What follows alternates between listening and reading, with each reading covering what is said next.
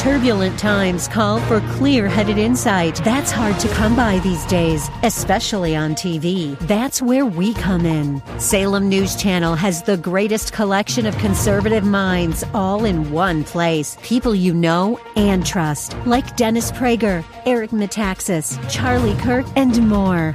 Unfiltered, unapologetic truth.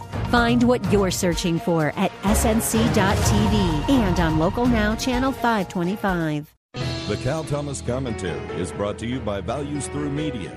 Now here's syndicated columnist Cal Thomas. The definition of swindle characterizes the so-called infrastructure bill signed into law Monday by President Biden and applauded by big-spending Democrats and a few rhino Republicans. Swindle means to obtain by fraud or deceit.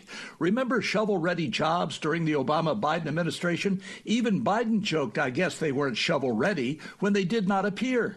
The pork appeared, though. Money for left-wing special interest groups appeared. Under this new bill, you will be able to dump your 3- and 4-year-old children in what will amount to a daycare indoctrination center where teachers union people will indoctrinate them with values and beliefs counter to your own.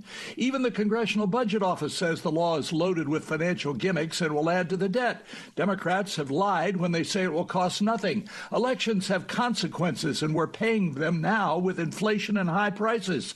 It will get worse. And to think less than 2 years ago, the economy was booming.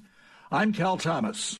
For a free copy of today's commentary, visit calthomas.com or write us at Values Through Media, P.O. Box 373340, Key Largo, Florida 33037. That's P.O. Box 373340, Key Largo, Florida 33037. Please specify the date and subject. Your tax-deductible gifts to Values Through Media help support us. Listen again next time for the Cal Thomas Commentary.